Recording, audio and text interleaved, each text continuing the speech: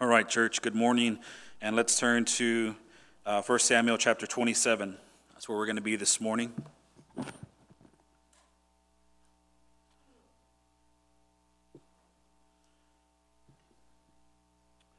All right, let me begin by reading verse 1. It says, "Then David said in his heart, 'Now I shall perish one day by the hand of Saul. There is nothing better for me than that I should escape to the land of the Philistines. Then Saul will despair of seeking me any longer within the borders of Israel, and I shall escape out of his hand.' So David arose and went over, and he and the 600 men who were with him, to Achish, the son of Maoch, king of Gath. And David lived with Achish at Gath, he and his men, every man with his household, and David with his 2 wives, Ahinoam of Jezreel and Abigail of Carmel, Nabal's widow. And when it was told Saul that David had fled to Gath, he no longer sought him. Then David said to Achish, 'If I have found favor in your eyes, let a place be given me in one of the country towns that I may dwell there. For why should your servant dwell in the royal city with you?' So that day Achish gave him Ziklag. Therefore Ziklag has belonged to the kings of Judah to this day. And the number of the days that David lived in the country of the Philistines was 1 year and 4 months. Now David and his men went up and made raids against the Jezreelites, the Girzites, and the Amalekites, for these were the inhabitants of the land from of old, as far as Shur to the land of Egypt. And David would strike the land and would leave neither man nor woman alive, but would take away the sheep, the oxen, the donkeys, the camels, and the garments, and come back to Achish. When Achish asked, 'Where have you made raid today?' David would say, 'Against the Negeb of Judah, or against the Negeb of Jerahmeel, the Jerahmeelites, or against the Negeb of the Kenites.' And David would leave neither man nor woman alive to bring the news to Gath, thinking, lest they should tell about us and say, 'So David has done.' Such was his custom all the while he lived in the country of the Philistines.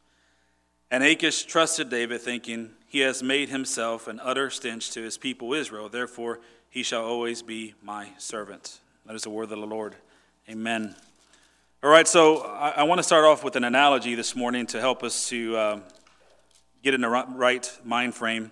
And the analogy I want to use is traveling. It's fresh on my mind because we were just in San Antonio for several days this past week. And you know, so when you travel, there are usually different ways to get to a certain place, wherever it is that you're going. I use the example of San Antonio. You can get there mainly 2 ways, either through 87, that's kind of like the scenic route. That's the way I like to go. It takes a little bit longer just because you're going through some country roads and speed limit's a little bit slower, but you can also go through I-10, and I-10 is just not the scenic route. It's just, 4-lane highway many times, and it just gets you there, right? So those are 2 ways you can get to San Antonio, but I like to relate that to a sin, right? There are many ways we can get to sin, and doubt is one of the ways that can get us to a sinful place real quick. And we have to be careful with doubt because there are some big there are some big dangers that come along with it. Recognizing that we're on the road to sin is very important, and making sure that we get off that road, taking the detour or taking the feeder is very, very important. So today, I want us to look at the subject of doubt as it's depicted here in 1 Samuel chapter 27. I want us to see how doubt led David to sin against the Lord, and let me remind you again, right, to sin against the Lord again, almost the same sin that he had committed several chapters before. And when you start to look at behaviors, again, I can't help but compare Saul to David, and the only difference is the Spirit of the Lord restraining David. The only difference. I mean, Saul repeats his sin as well, but yet the Lord has sent a harmful spirit upon him, and he is not repentful. David sins and he's repentful, and the Lord restores him. And the only reason why the Lord restores him is because he is repentful. And then you can kind of connect the dots. The only reason why he's repentful is because he has the Spirit of the Lord, right? So if we follow that train of thought, we get to ourselves. The only difference between us and the most horrible sinner is the Spirit of the Lord. The Spirit of the Lord is what's changed us. It's what's changed our hearts. It's conforming us to his will and to his word. So there's a lot there to praise God for. But when we speak about doubt, we see how doubt led David to sin against the Lord again. And we need to recognize this. Doubt, if unchecked, will definitely lead you to a sinful place in life. With doubt, though, there are certain landmarks. Using the analogy of travel again, there are certain landmarks that you can depict, you can see along the way that can warn you, that can tell you, hey, you're headed in the wrong direction. You're headed in a harmful way, and you need to be able to recognize these landmarks and know that you're headed for trouble. So the very first thing that we see in our chapter, and kind of a landmark, if you will, is the fact that doubt is devised in the heart, right? Doubt is devised in the heart. It's found in our heart, in other words. So every journey has a beginning. Everywhere, no matter where you go, on the way to church this morning, you have to start wherever you started, right? Your end point was here, but you have to start where you started. The journey of doubt is no different. The sin of doubt begins somewhere. And the Bible tells us that the beginning of sin is found in our hearts. And we look at the passage in verse 1, it says, then David said in his heart, right? That's like the first quarter of the passage of verse 1. So what we recognize there is that through the contemplations of David's heart, we find out that he didn't think that it was going to work out. It was going to work out for him with Saul. He's doubting God's plan for him. He's doubting his safety, his well-being, everything. He's just not in a good place. And if we recognize this, he continues to flip-flop. He's in a good place and he's not. He's in a good place and he's not. Who does that sound like? Does that remind you of you? I hope it does. It reminds me of me. Many times I'm in a good place. This is a good week. And then, here comes a day, don't bother me today, right? And then all over again, I'm in a good place again, right? And we go back and forth, back and forth. Well, David, in this state of doubt, he says in his heart, that's very, very important for us to recognize that through the contemplations of David's heart and David's heart alone, he doesn't think that he's going to make it from this trial, from Saul hunting him down. So the plan that he makes in his heart is to escape to the land of the Philistines. Now, the reason why he plans this in his heart is because he thinks he'll be safe there. Why? Because the Philistines, again, are enemies of Saul. Only problem is that the Philistines are enemies of David too, and we've already found out that they hate David more than they actually hate Saul. Because David is the one who has killed more of their people, and he actually killed Goliath, right? So they would love to have David in their hands. They would love to be rid of David. But again, when we are afraid, when we're fearful, when we're doubtful, we're not thinking rationally. It's irrationally that we think. So David is thinking, well, they're the enemies of Saul, so then therefore I'll be safe there because Saul will not pursue me any longer. Now, this is the same place and the same king that David ran from in chapter 21. Now, when David initially escaped there, you'll remember that he had done so because he was deathly afraid of King Saul. King Saul was chasing after him. He did not want to die at the hands of King Saul, so he ran to his enemies the very first time in chapter 21. He was thinking irrationally. Well, right away, David regretted his decision because as soon as King Achish saw him, he recognized him. David knew that he was in trouble. And the Bible tells us in chapter 21 that David had to act like he was mad, like he was crazy in order to escape. And he barely made it out with his life. Now, David's decision causes us to ask a question. At least it caused me to ask a question.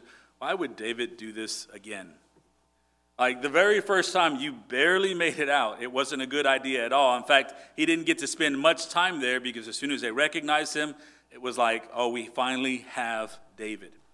So why would David think this is a good reason? All right, why would David make this decision? Well, because of doubt. That's the answer. Or if you want to put it another way, because a lack of trust in the Lord. Think about your own life. Think about when you made the dumbest decisions of your life. As a Christian, it goes back to doubt and it goes back to a lack of trust in the Lord. Right? Many times it does go back to that. It's like, well, God's not doing anything here and now, so I have to do something. Well, the truth is we know that God is always doing something. We know that God is always at work.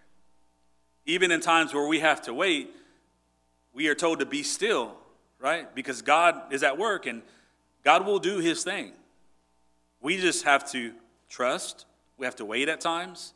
And that is the hardest thing to do. So when we see that God is not doing anything and we start to doubt God's care for us, we start to doubt God's providence for our lives, then we want to take things into our own hands. And we do some very foolish things.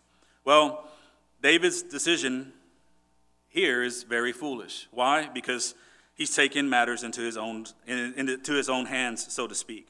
Instead of seeking the Lord and the Lord's will, David just decides in his heart that this is the best thing to do. I think that's important for us to see. David had access to the ephod, and he also had access to the Lord's prophets. But David does not seek the Lord at all. He does not seek the word of the Lord. Rather, Scripture tells us that David said in his heart. In other words, David decided in his heart that this was best for him. He had the opportunity to seek a word from the Lord. In fact, we've seen him several times already seek a word from the Lord. He wanted advice from the Lord. Should I go up? Should I stay down? Should I attack? Should I not? What should I do, Lord? But here, it's like I'm tired of dealing with Saul. I'm tired of these past 8 to 9 years of running for my life. God's not doing anything. I'm going to take care of it myself. So he decides in his heart that this is the thing to do. Well, the problem is that when we decide things with our heart, we do something that we're not meant to do. Things should not be decided with our heart and our heart alone. Because the problem with the heart is that it's not a good guide of the will. Jeremiah 17:9 says, "The heart is deceitful above all things and desperately sick. Who can understand it?" You see, we must understand that sin proceeds from the heart, and that's why it must be guided by the will and by the word of God. I remember when my kids were younger, Alicia and I would do this little exercise with them, especially with Jonah.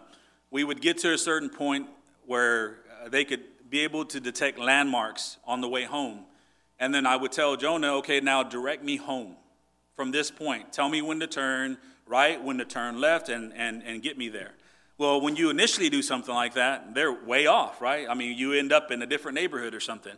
And then you show them, no, this is the street you miss. This is the street you should have taken. You should have taken a right here, left here.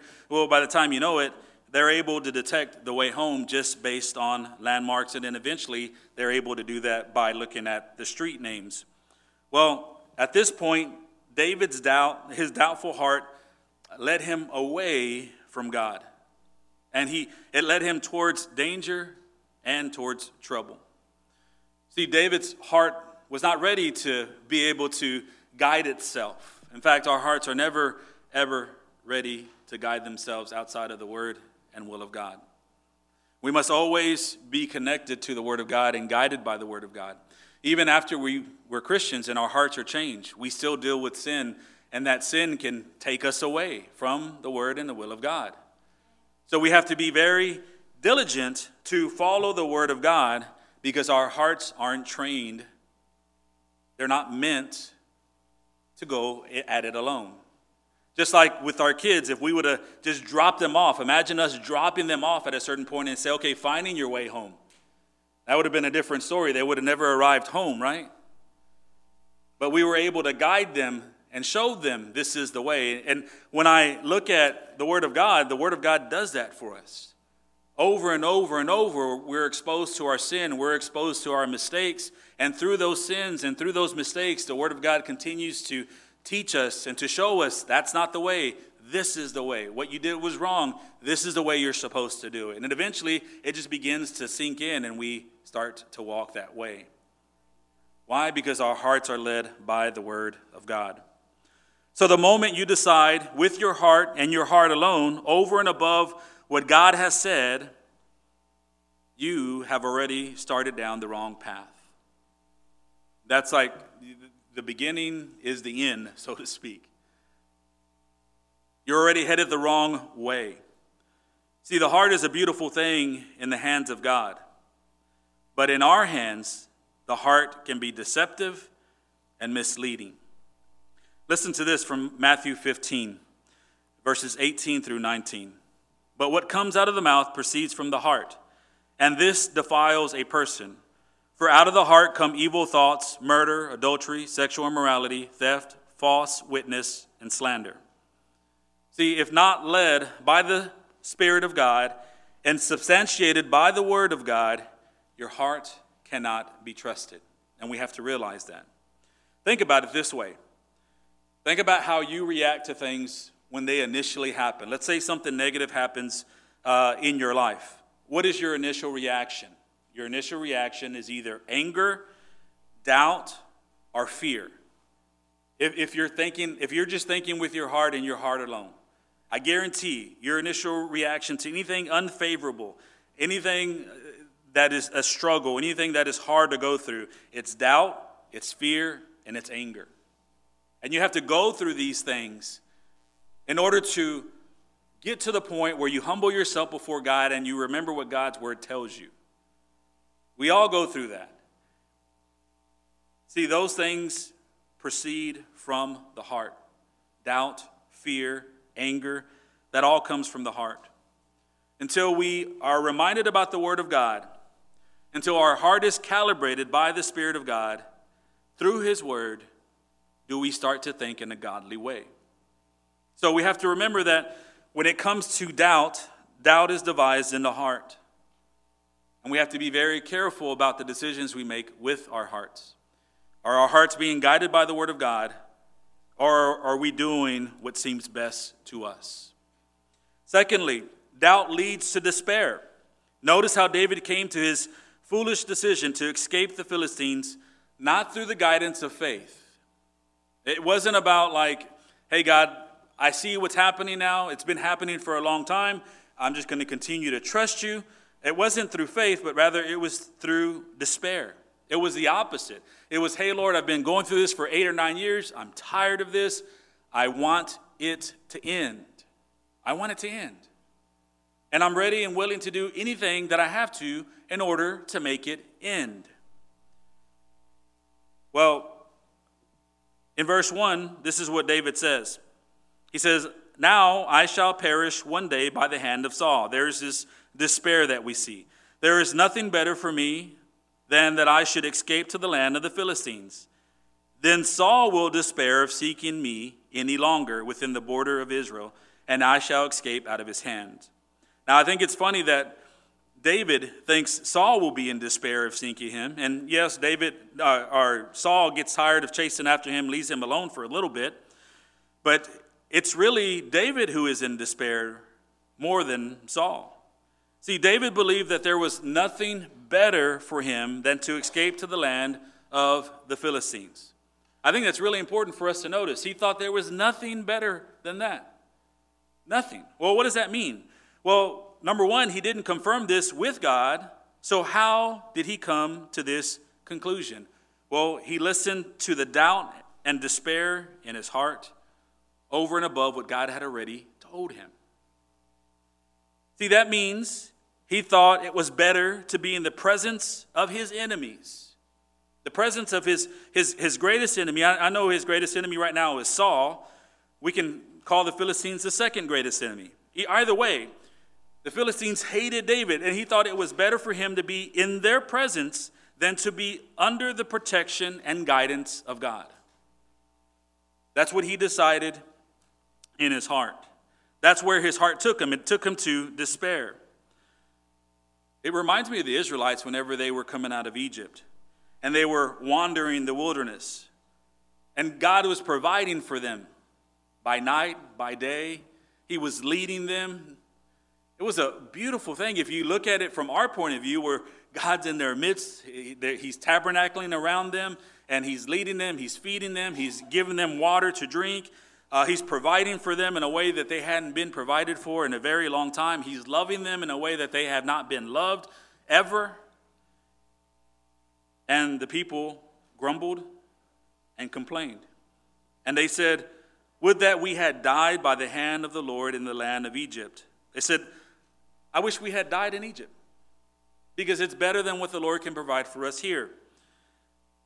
At least there, we sat by the meat pots," they said, "and they ate bread to the full. For you have brought us into this wilderness to kill this whole assembly with hunger." That's what they charged Moses with. It really just reminds me of that. That's where doubt can take us. When we begin to doubt the promises of God, when we begin to doubt the existence of God, when we begin to doubt the Word of God, it takes us to despair, and despair can be a very ugly place. Despair has a way of making you want to settle for less rather than trusting on the leading, the protecting, and the provisions of the Lord. You ever notice that when you're doubting the Lord, it's just like, well, what you said you had for me is I'm going to set that aside, and I'm going to conjure up something for myself. It doesn't seem like I'm going to get that, so I'm going to try to make the best of it and just make something happen. Well, we settle for less rather than trusting in what the Lord is doing in our lives. David had forgotten, or he had ignored, the anointing. Remember, we have to remember that David was anointed. He was anointed to be king. And this was not only prophesied about, but also this was backed up over and over and over by the Lord, showing David, Saul's not going to take your life. You are going to be king. I will make sure of it. Well, David had either forgotten or ignored the anointing of God and also the promises of God for his life. God said he would be king, but David doubted that promise. Now, this is going to sound really harsh, but I don't see where it's not true. When he doubted the promises of God, he made God out to be a liar. That's what we do. Think about it. God has said. And if we believe who God is, that he's holy, he's completely true, doesn't make mistakes. If he said he's going to do this and we doubt it, then we're calling God a liar as well. We're saying to God, I don't believe you. You've lied to me about this promise. You lied to me about your capabilities. You lied to me about your commitment to me. When we doubt God, that's what we do. We basically make him out to be a liar. But the Bible says, let God be true and every man be false. When we doubt God, it's not God's fault, it's our fault. It's our own struggle. It's our own sin. See, David is far off from the day that he faced Goliath here. Far off. He's a different person at this moment. Back then, he was only a boy, and yet he had a faith. He had the faith of a giant. David said when he faced Goliath, "The Lord who delivered me from the paw of the lion and from the paw of the bear will deliver me from the hand of this Philistine." Man, that's an awesome picture. You see this young man who can barely even pick up Saul's sword and use it. He can barely even do the things that he needs to do as far as against this mighty warrior.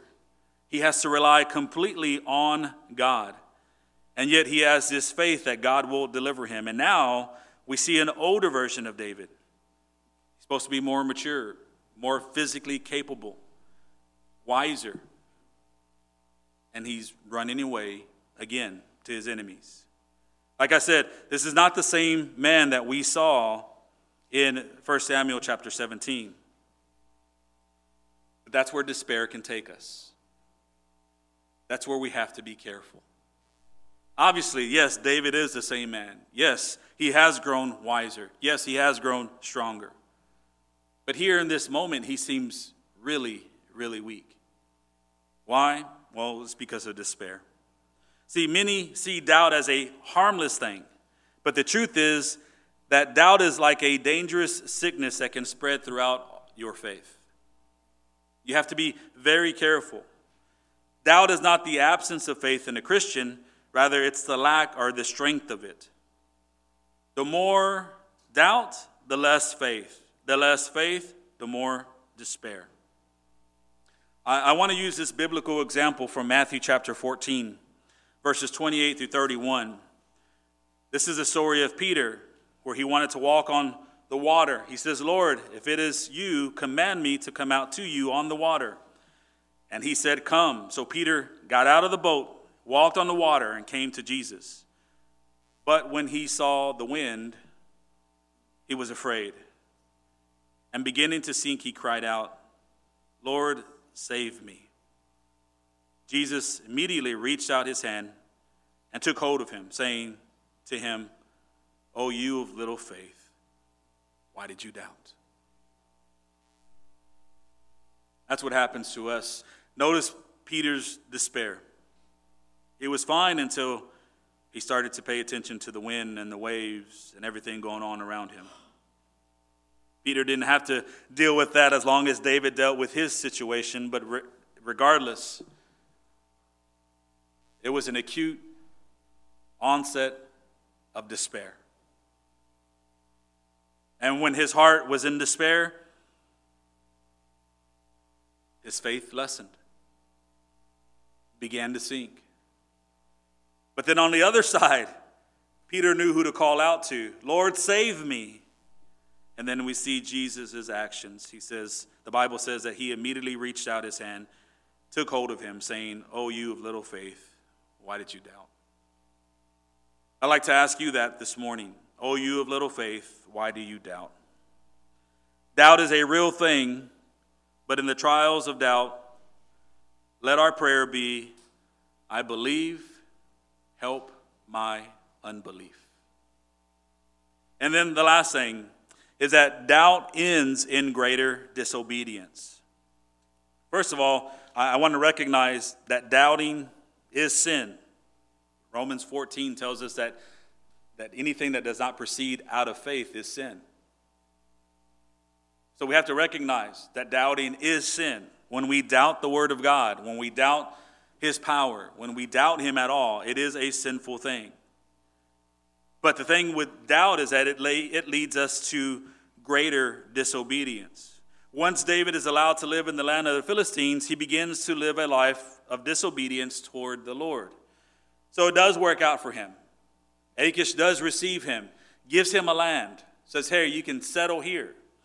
Well, in order for that to happen, we must acknowledge that David is forced to make an allegiance with an unbelieving, idol-worshiping king and nation. That was a sin against God. He had to make that allegiance. King Achish and his expectations of David was that David would make raids against his own people, against the Israelites. In fact, he came to check up on David often. "Hey, where did you go?" David would come back with spoils, and Achish would want to know, "Where'd you get that from? Where'd you go? Are you going to the people I told you to? Are you destroying your own people for me? Because that's the only reason why you can live here." So he made this contract, or rather this covenant with Achish, in order that he can live in Ziklag. So it seems as if David agreed to betray his own people.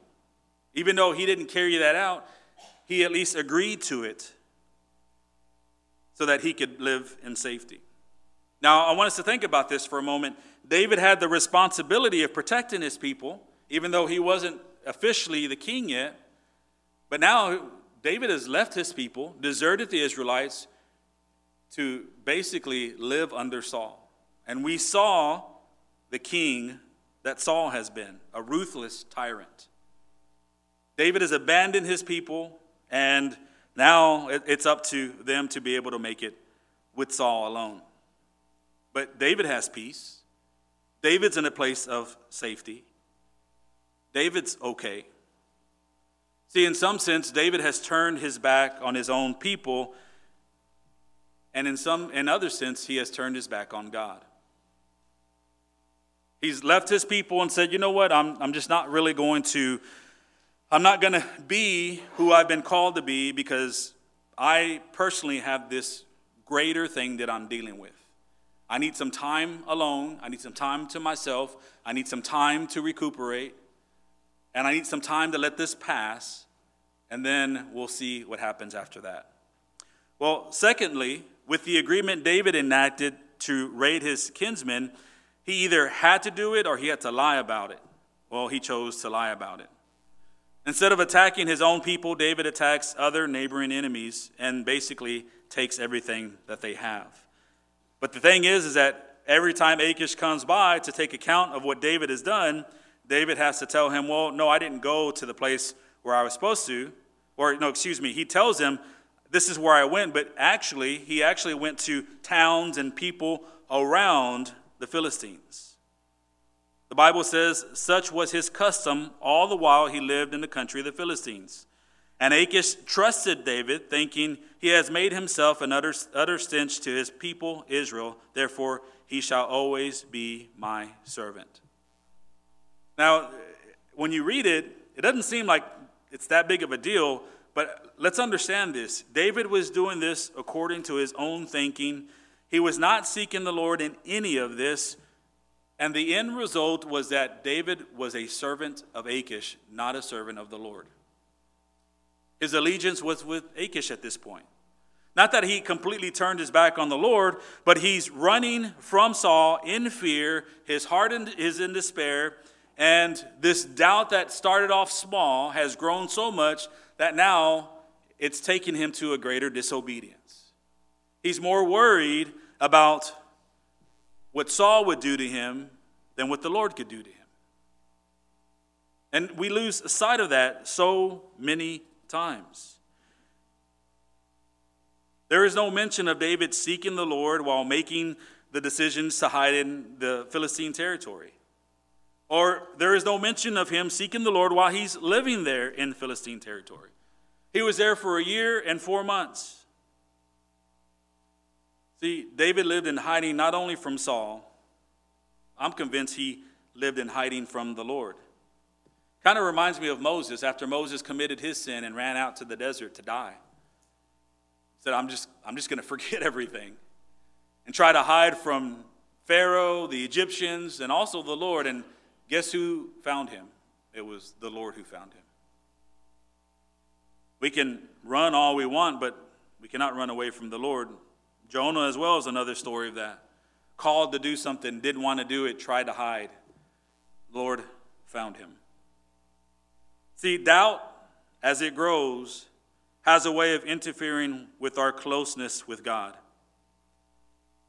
If there is doubt in your relationship with the Lord, then trust begins to deteriorate. If there is no trust, then there's no spiritual intimacy. Your spiritual closeness with God begins to suffer. Our spiritual intimacy to God, it's vital for our obedience to him.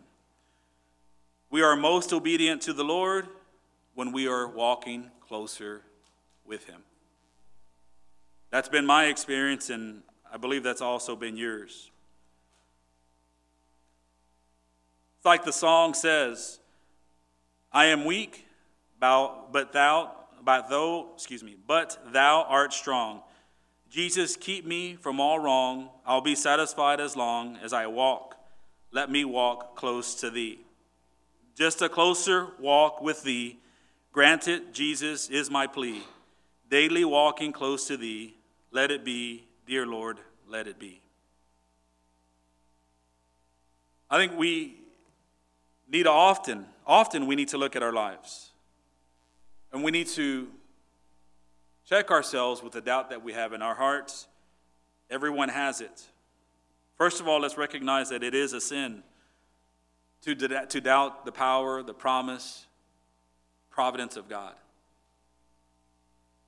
Perhaps the doubt you have in your heart of God's promises, of God's protection or God's provision, perhaps it started off small and now it's grown over time. Perhaps it has affected your intimacy with him. You once had a close walk with him. Let's just say you once read the Bible very often, if not daily, more than once a day. Let's say that you spent time in prayer to God because you knew that he was your all in all. Let's just say that at one time you served the Lord.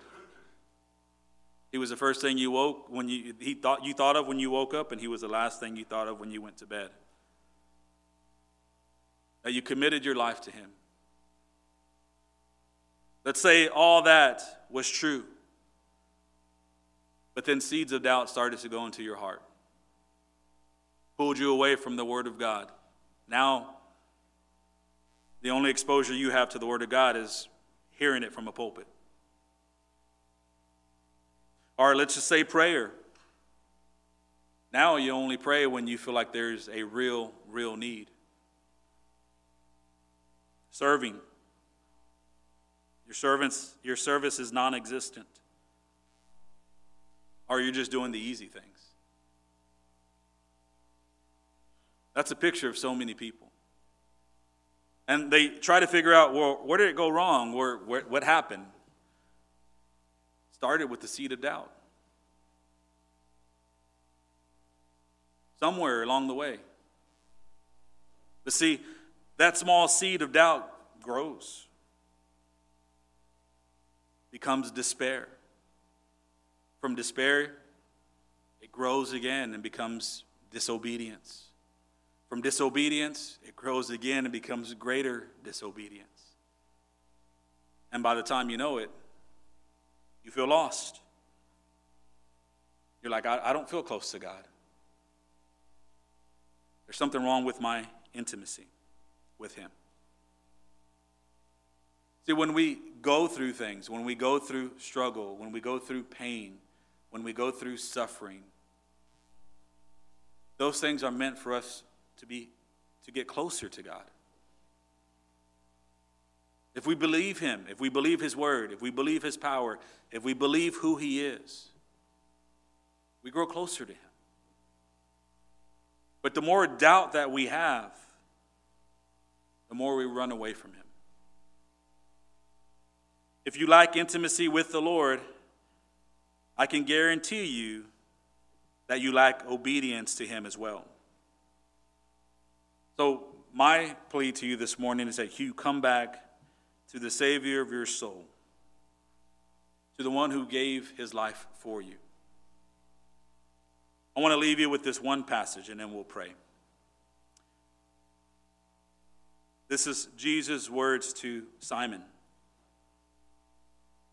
He says, Simon, behold, Satan demanded to have you, that he might sift you like wheat.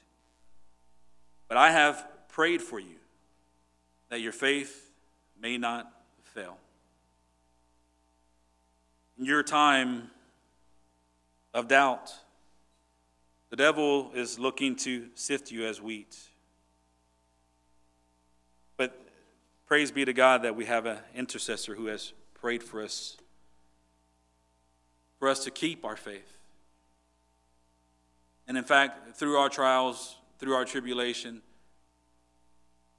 the faith that we have, he will grow it. But let's not doubt him at all. Let's pray. Father, we thank you.